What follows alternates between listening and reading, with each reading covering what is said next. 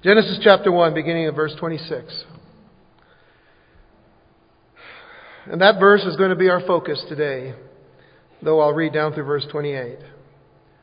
And God said, "Let us make man in our image, after our likeness, and let them have dominion over the fish of the sea, and over the fowl of the air, and over the cattle, and over all the earth, and over every creeping thing that creepeth upon the earth." So God created man in His own image. In the image of God created He him. Male and female created He them. And God blessed them, and God said unto them, "Be fruitful, and multiply, and replenish the earth, and subdue it, and have dominion over the fish of the sea, over the fowl of the air, and over every living thing that moveth upon the water." Or upon the earth, upon the earth. Shall we pray?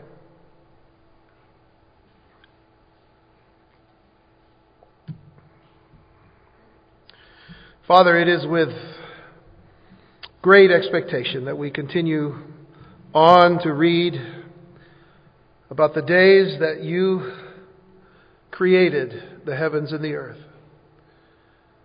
And we come now, Lord God, to a very special event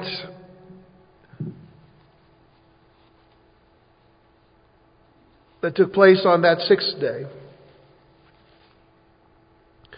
One that truly will help us to understand more of the scope of the way and the reason and the plan and the purpose that You created things in the way that You did. And we are blessed to be able to commune with You today, to hear from Your heart, to receive from Your word, to be strengthened by Your wisdom. We ask that You would fill us with Your Spirit. Help us, Lord, in being attentive to those things that are said today, as we tie them into that communion that we partake of each month together, and realize, Lord, what a wonderful Creator You are. In Jesus' name, amen and amen. All of what we know to be God's creation up to this point is merely the overture and the introduction to the symphonic climax to what would happen toward the end of the sixth day. Mankind, as I hope we already have, but mankind must come to grips with the fact that the creation of the human race was the central object of God's creative purpose from the very beginning.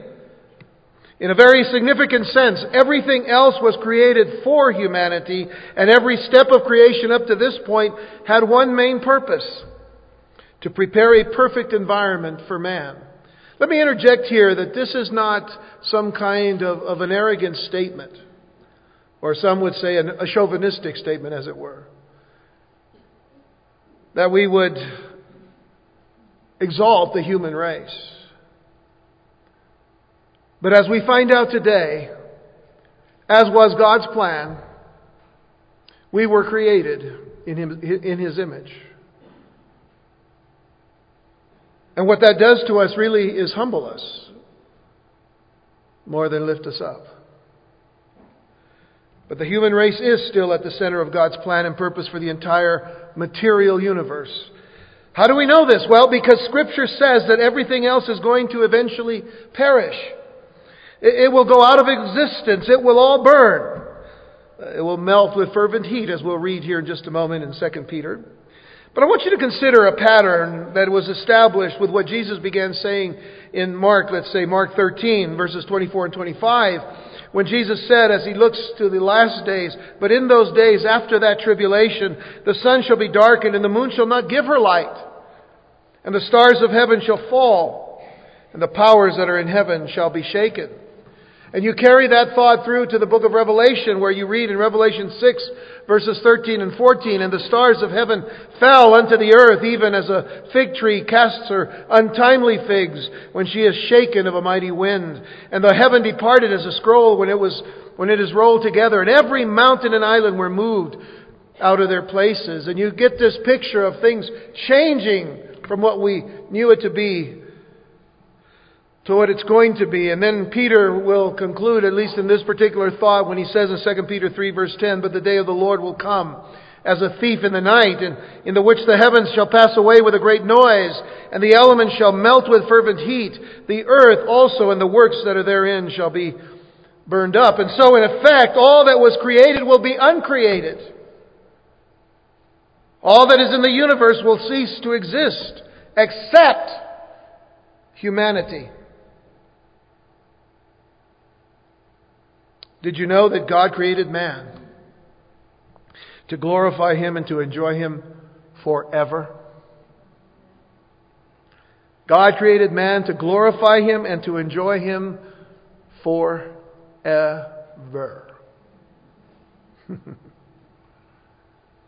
And forever is a long time.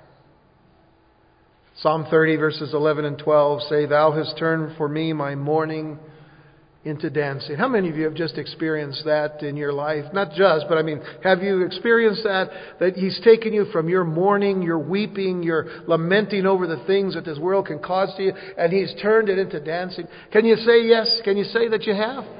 Praise the Lord. You're awake this morning. And this is the first service. "Thou hast turned for me my mourning into dancing. Thou hast put off my sackcloth and girded me with gladness, to the end that my glory may sing praise to Thee and not be silent. O Lord my God, I will give thanks unto Thee forever." Oh, listen, church, we need to wake up to this. We need to wake up to the fact that we're not to be silent any longer. We are to praise God forever and ever. Are we the church? Are we the body of Christ? Then let's do it. Revelation 5 verses 13 and 14. "Let this become the song of your heart each and every day until Jesus comes. And every creature which is in heaven and on the earth and under the earth, and such as are in the sea and all that are in them, heard I saying." And by the way, did you notice that's all the creatures?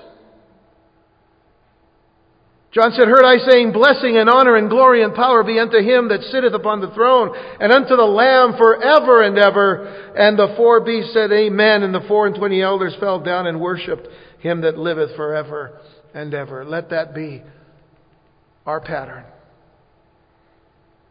that we praise God for His glory. So think about it this way. Creation, as it unfolds, establishes a theater in which a great redemptive saga can be played out. Man is the central main character.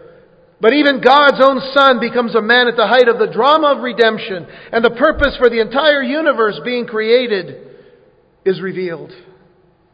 That God's mercy and grace and compassion could be lavished on this creature whom God has created in His own image.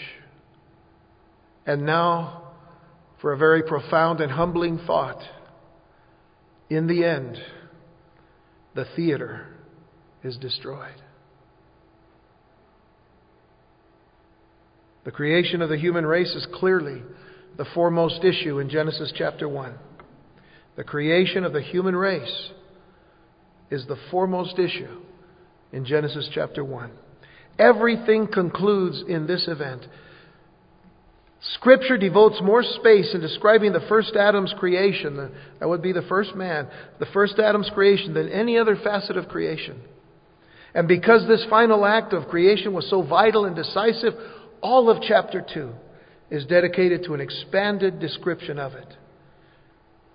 Let me add one more thing before moving on to our exposition. What I've said so far lends to a great significance in man's creation by the Creator. Something that counters evolution's philosophical belief That if man was just a product of billions of years of evolution by random chance and through a series of biological hiccups from amoeba through other multicell creatures, then in the vastness of a massive universe, man has no real significance whatsoever in the evolutionary scheme of things. But I want to show you a slide. I want you to look real carefully. Now I'm going to go over here and I'm going to turn some lights off so you can get an even better picture, because we have that backlight over there.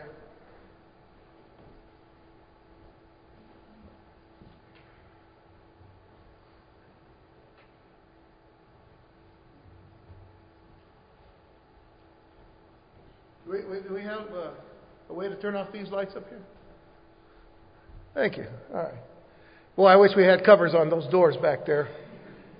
Y'all see two circles? Now look at the very center of the circle. Do you see that little dot there?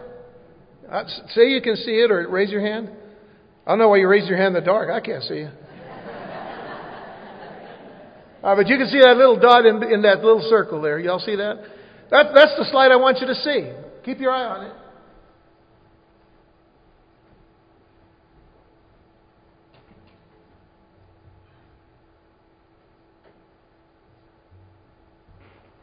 Boy, I'm getting my exercise today.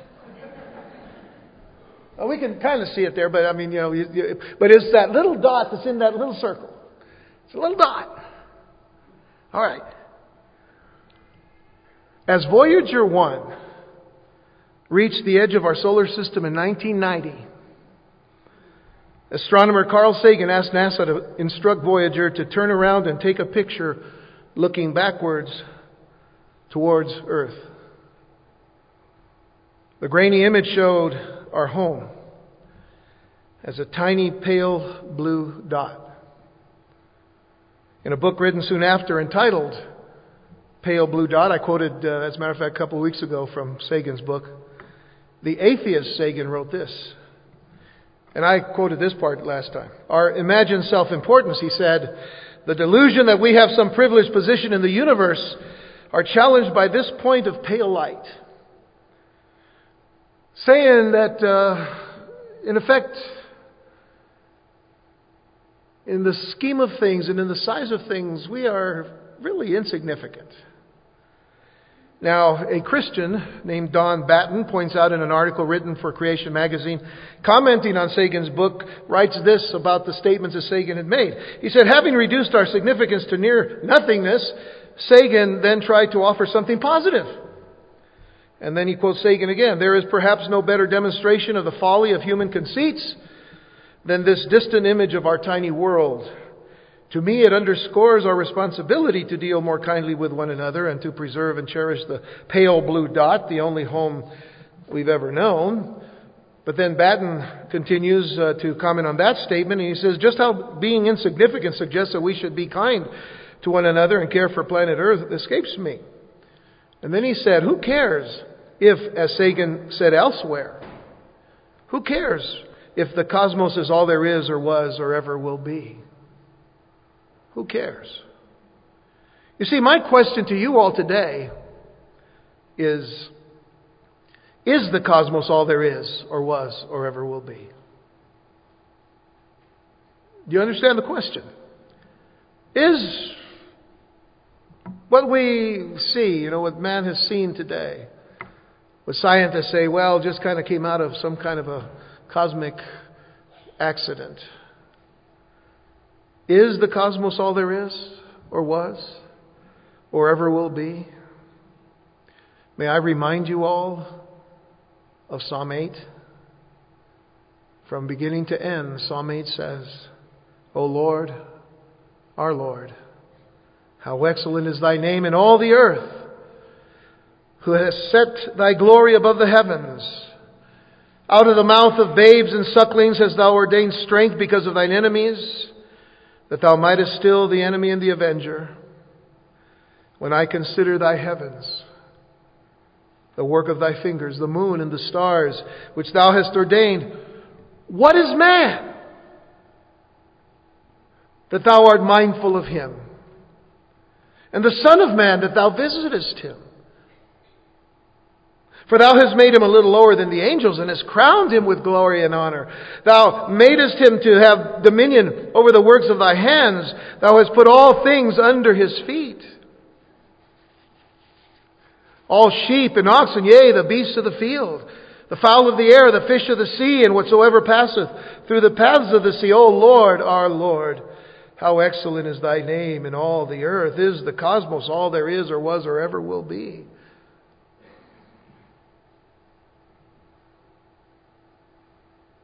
What is man that God is even mindful of him? And the Son of Man that he has visited us. So how do we answer the question, what is man? Very simply, he is the peak of God's creation. He's the peak of God's creation. He has, or is, I should say, such a special creation that a consultation was held prior to the event. The first consultation in the Bible. Verse 26, and God said, and this of course is different than the other "and God said" phrases that we've already read. And God said, let us make man in our image, after our likeness. And by the way, we'll study next week and see how different image and likeness is. They're very similar, but not exactly the same. And that's why it says that we're made in His image and likeness, because they're two distinctive things. But let us make man in our image after our likeness, and let them have dominion over the fish of the sea, and over the fowl of the air, and over the cattle, and over all the earth, and over every creeping thing that creepeth upon the earth.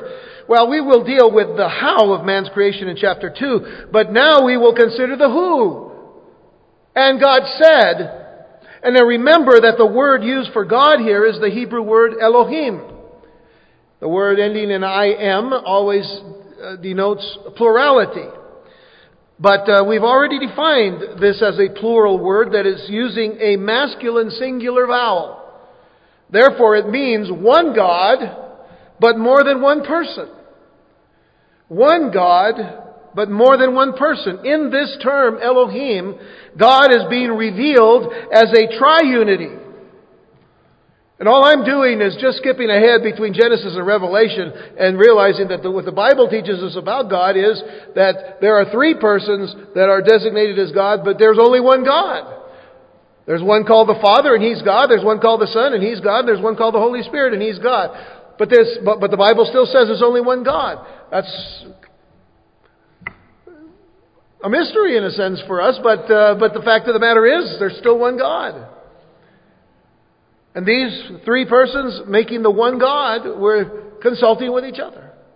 God said, let us make man in our image. And so, the use of the plural, let us, in our image, after our likeness, is consistent with the idea that there is one God in three persons, what we know as the Trinity. And there have been those who have suggested that the plurality used in this particular verse is a royal plurality.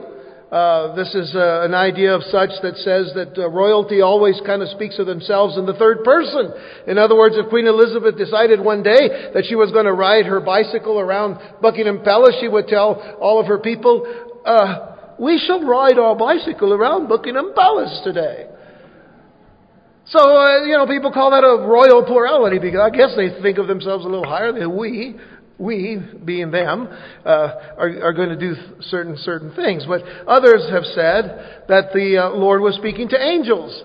He said, let us make man in our image. But that's a major problem because you see, angels were not created in God's image, and man wasn't created in the image of angels. And angels had nothing to do with the creation of the first Adam anyway. Why do we know this? Because of verse 27. So God created man in His own image. So it's not angels that He's talking to. The triune God, the Godhead, makes this grand determination. in such a way that allows us to understand that it is God and God alone who has created us in His image. And therefore, in our image is our focus today as we head toward the table of communion this morning. In our image. These short plural phrases speak of the creation of the first Adam in terms that are uniquely personal. I know that there have been people who have said that they have a struggle with evangelical Christians who preach the gospel and tell people that they need to pray to receive Jesus as their personal Lord and Savior. And they say, we don't like that word, personal. Well, I don't know about you, but I certainly want to have a personal relationship with the God who created me. Nothing wrong with having a personal Lord and Savior. I mean, I know that if He's your personal Lord and Savior, He's mine too, so we're not like going to fight over it. No, He's mine. No, He's yours. No, He's mine, That's not the idea. The fact of the matter is, He's given us personality that we might have fellowship and communion with each other. I'm getting a little ahead of myself, by the way. But it established a personal relationship between God and man that does not exist with any other aspect of creation. Not with light, not with water, not with the other elements of even earth itself, not with the sun or the moon or the stars or any other stellar body, and not even with the other living creatures that God made. And while God created all those things by the word of His power, He has no personal relationship with any of those things. Not even a hint of intimacy or personal identification. But at every opportunity, we see in Scripture God's personal involvement in the creation of man. Skip over to verse 7 of chapter 2. It's probably on the same page that you're on, since we're so close to chapter 2. Genesis 2 verse 7 says, And the Lord God formed man of the dust of the ground and breathed into his nostrils the breath of life. That's pretty personal. I don't know about you. But if you started breathing into the nose of the person next to you, that's just an example of personal. I mean, that's getting pretty personal there. God breathed into his nostrils the breath of life, and man became a living soul. Yes, God did give life to the animals, but He gave man much more, as we shall see. Man is different from every other created being because he has a created consistency. I want you to remember that little phrase. Man has a created consistency with God. A created consistency with God, which means that there is an unbridgeable gap between human life and animal life. We cannot bridge the gap. We may be biologically similar to certain animals, but we are quite distinct in our moral, intellectual, and spiritual capabilities. Quite distinct. Add to this thought that there is also an unbridgeable gap between man and angels, as we learned from Psalm 8. We were made a little lower than the angels. Distinctively, we're not like angels. But angels cannot have the same kind of relationship of love and fellowship with God that we can have. That makes us distinctive from them too. So with these thoughts in mind, then we can say without any reservation that the incarnation of Christ, you know what the incarnation of Christ is? Jesus taking upon Himself flesh. Incarnation, in flesh. So with what we've just learned about this created consistency that we have with God, then we can say without any reservation that the incarnation of Christ was entirely possible. That God in the second person of the Trinity could really become man, because even though deity and humanity are not the same, or deity and humanity are not the same, they are compatible. They are compatible. Created consistency between God and man. Human life does have value. And let me even add to that, human life does have intrinsic value. What does it mean to have intrinsic value? It means to have basic, essential, fundamental, built-in, inherent value. Because human life is made in the image of God. We have value. It is man thinking away from God, thinking that there is no God, that says that man doesn't have value and doesn't have significance. But whatever significance you yourself can build up for yourself. But God says we have value because He gave us His image. He stamped His image upon us. You know, this understanding is more important than just wanting to have a quality of life. Some people today are just seeking a quality of life, even a basic or maybe minimal quality of life, but a quality of life anyway. This is more than quality of life. This is eternal life that we're talking about. And there are three things that I want to focus on for the rest of our time today, and that will hopefully lead us into our time of communion with the Lord, and we'll close with other significant aspects of our uniqueness in being created in His image. First of all, there are three aspects to the concept of being created in the image of God. I guess you can already tell that we're not going to go very far today in chapter 1, because we have communion, but I wanted to tie some things together with that. But there are three aspects of the concept of being created in the image of God. The first one is this: human beings possess personality. Human beings possess personality. We have knowledge, we have feelings, and we have a will. And this sets us apart from all animals and plants. No other creature can speak like we can. Only man can express his sense of shame through blushing or by a variety of facial expressions. Only man can. And I don't care what they do on the internet to make, monkeys look like they're laughing and screaming, smoking cigarettes, or dogs praying, or whatever. All those, they're cute pictures, but no. There has to be something connected to that here and here. The animals don't have it. We can make animals mimic man, but they're not men.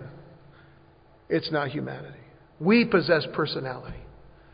A personality that can be expressed in so many different ways, far above and beyond the animal kingdom. And even plant life. And I have to say, we're apart from the plant life too, but I don't know, I went to school with some people that looked like vegetation was kind of, Hope somebody watered them while they were sitting there. Secondly, human beings possess morality. Human beings possess morality. Man alone is able to make moral judgments and have an active conscience. And I say that, because I could have just said, and have a conscience. No, we have to have an active conscience, a living conscience, because there are too many people who have a dead conscience to the things of God.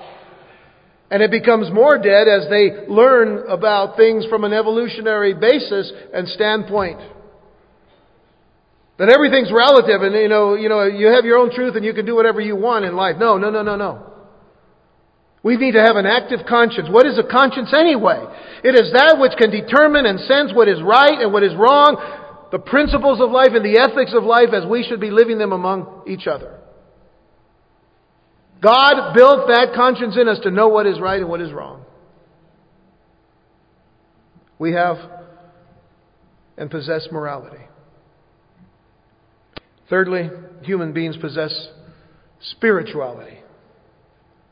Spirituality. Man was made for communion with God. I mentioned that earlier, but again, I think it's worth noting. We were created to worship God, to have communion with God, to have fellowship with God, to have a relationship with God. It is on this level of spirit that we communicate with God.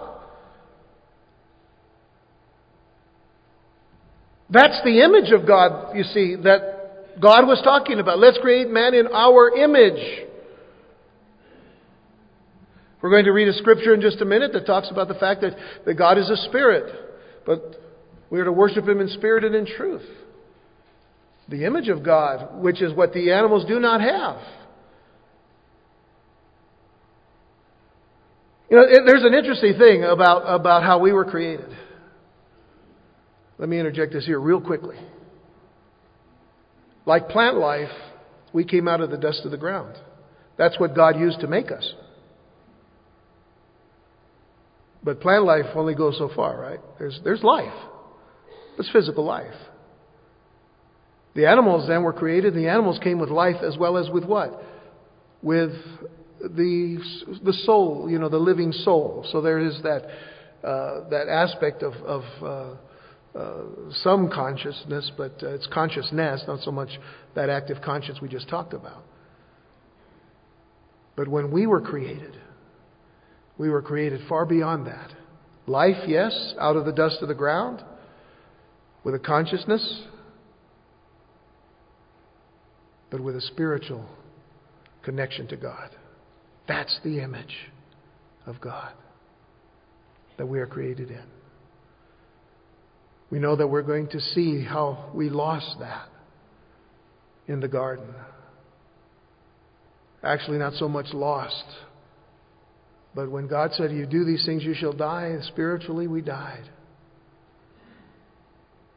The regaining of that life would come through the promise of the Messiah, Jesus Christ. But we're getting ahead of ourselves again. Man is the only creature that has a natural countenance looking upward. There is a connection. The likeness, when we talk about the likeness that we're created in God, is more toward the physical understanding. We'll talk about that again next week. But the fact of the matter is, we are the only creatures that have a natural countenance looking upward, looking toward God. Looking toward God for what? For communion, for fellowship, for relationship. The only ones. I think of David when he says in Psalm 40 verses 11 through 13, he says, "Withhold not thou thy tender mercies from me, O Lord. Let thy loving kindness and thy truth continually preserve me, for innumerable evils have compassed me about. Mine iniquities have taken hold upon me so that I am not able to look up." Have you ever felt that way? That when the trials of this world are so heavily upon you, or the struggles that you're dealing with, or the temptations that you've been fighting for so long have been so heavy upon you that you can't even look up?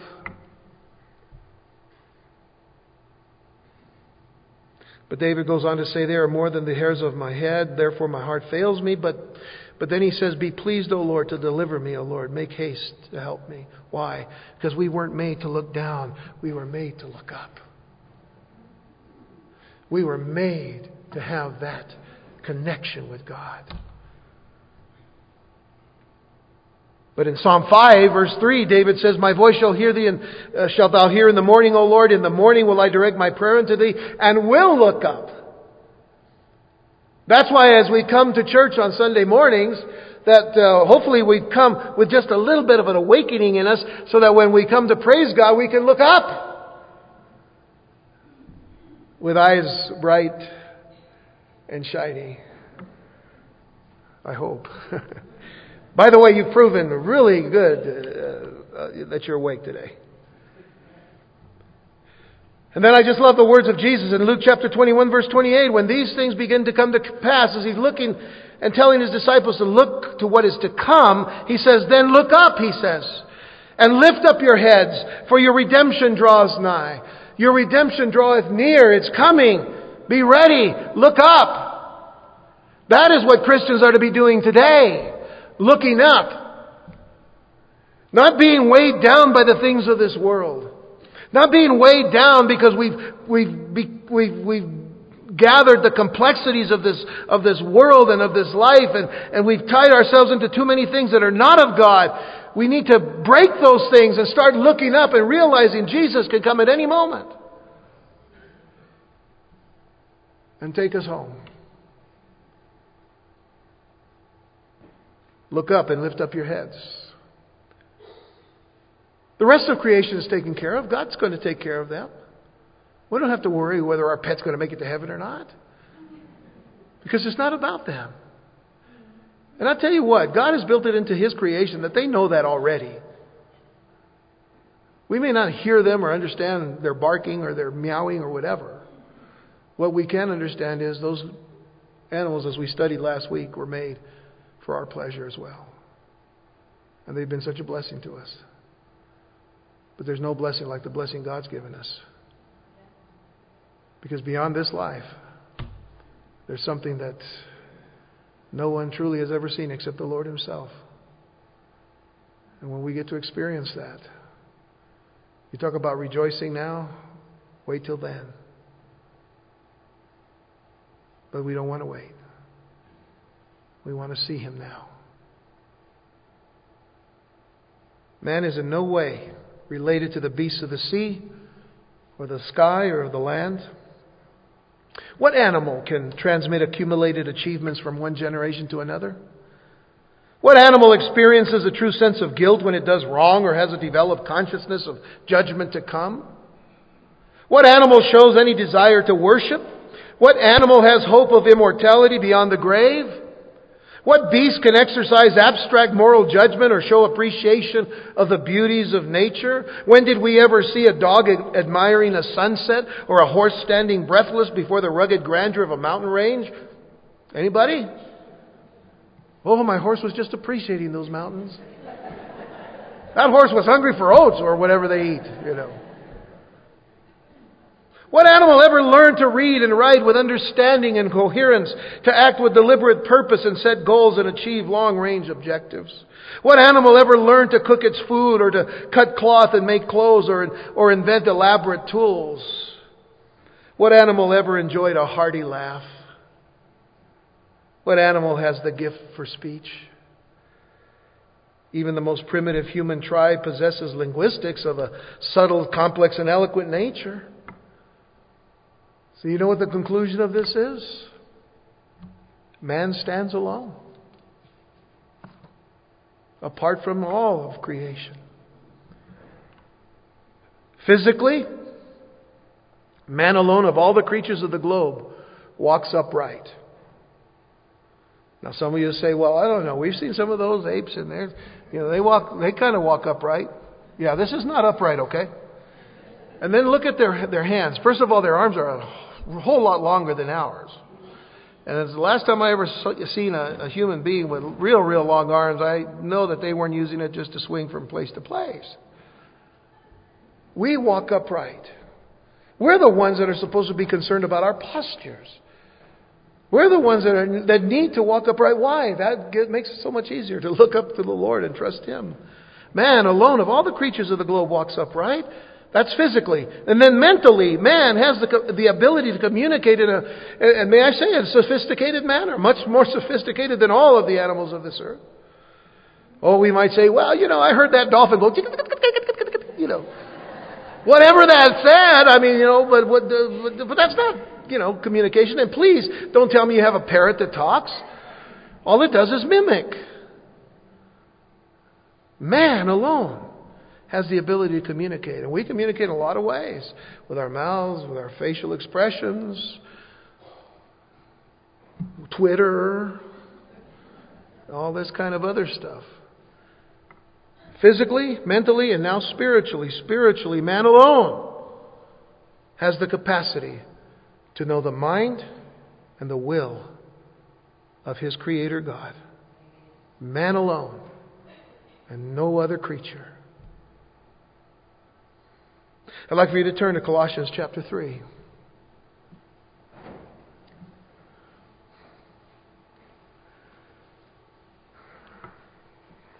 I mentioned the fall of man in chapter 3 of Genesis. And I know that we're going to spend some time when we get there, hopefully before the rapture of the church. But that which was lost at the fall of man will be renewed again when a person turns his life over to Jesus Christ. And this is how we know, because it says in verse 8 of Colossians 3, "But now you also put off all these things," or put off all these: anger, wrath, malice, blasphemy, filthy communication out of your mouth. By the way, aren't those just certain things, though, on kind of the bad sense that man does? Animals, when we say that an animal is angry, I mean, it's not so much angry as it is just responding in its environment, the way that it's made. It has its own ways of having to deal with its own protection and whatnot. The instinctive elements of animals, but not us. Oh, we can get angry, we can get wrathful. We can show malice toward people. Dogs, they don't do that. They don't think up ways to hurt other dogs. Blasphemy. Who are they going to blaspheme? Filthy communication out of their mouths. Dogs don't cuss at each other, you see. Horses. Can you imagine horses cussing? Oh, this is about us, isn't it? The ills of man because of the fall of man. Lie not one to another, seeing that you have put off the old man with his deeds. But notice verse 10, "And have put on the new man, which is renewed in knowledge after" what? After the image of Him that created him. The image of Him that created him. We have come back to the image of God. And we know who it is by reading Romans 8. Because in Romans 8:28 it says, "And we know that all things work together for good to them that love God, to them who are the called according to His purpose. For whom He did foreknow, He also did predestinate," and notice, "to be conformed to the image of His Son, that He might be the firstborn among many brethren." The firstborn there, not meaning that Jesus was a born creation as we were. He was not a creation. He is the Creator. As firstborn, He is the prototype of that image of God. And then it says, "Moreover, whom He did predestinate them, He also called, and whom He called them, He also justified, and whom He justified them, He also glorified." What shall we say then to these things? If God be for us, who can be against us? If we have come back to the image and conformed to the image of His Son, if God is for us, then who can be against us? But the important thing is you've got to be conformed to His image. Jesus said to the woman at the well in John 4:24, "God is a spirit, and they that worship Him must worship Him in spirit and in truth." And that is where our image is connected to God's. The spiritual part of it. Our spirit with His Spirit. And when we come to grips with that in our life, guess what? Then we can understand with all of our heart, soul, mind, and strength, John 3:16, "For God so loved the world, that He gave His only begotten Son, that whosoever believeth in Him should not perish, but have everlasting life." Now we can understand why it is important that we were made in the image of God. Because God loved the world so much that He gave His only begotten Son. And that brings us to this table here today. And we'll see in just a moment how all this connects. So let's pray.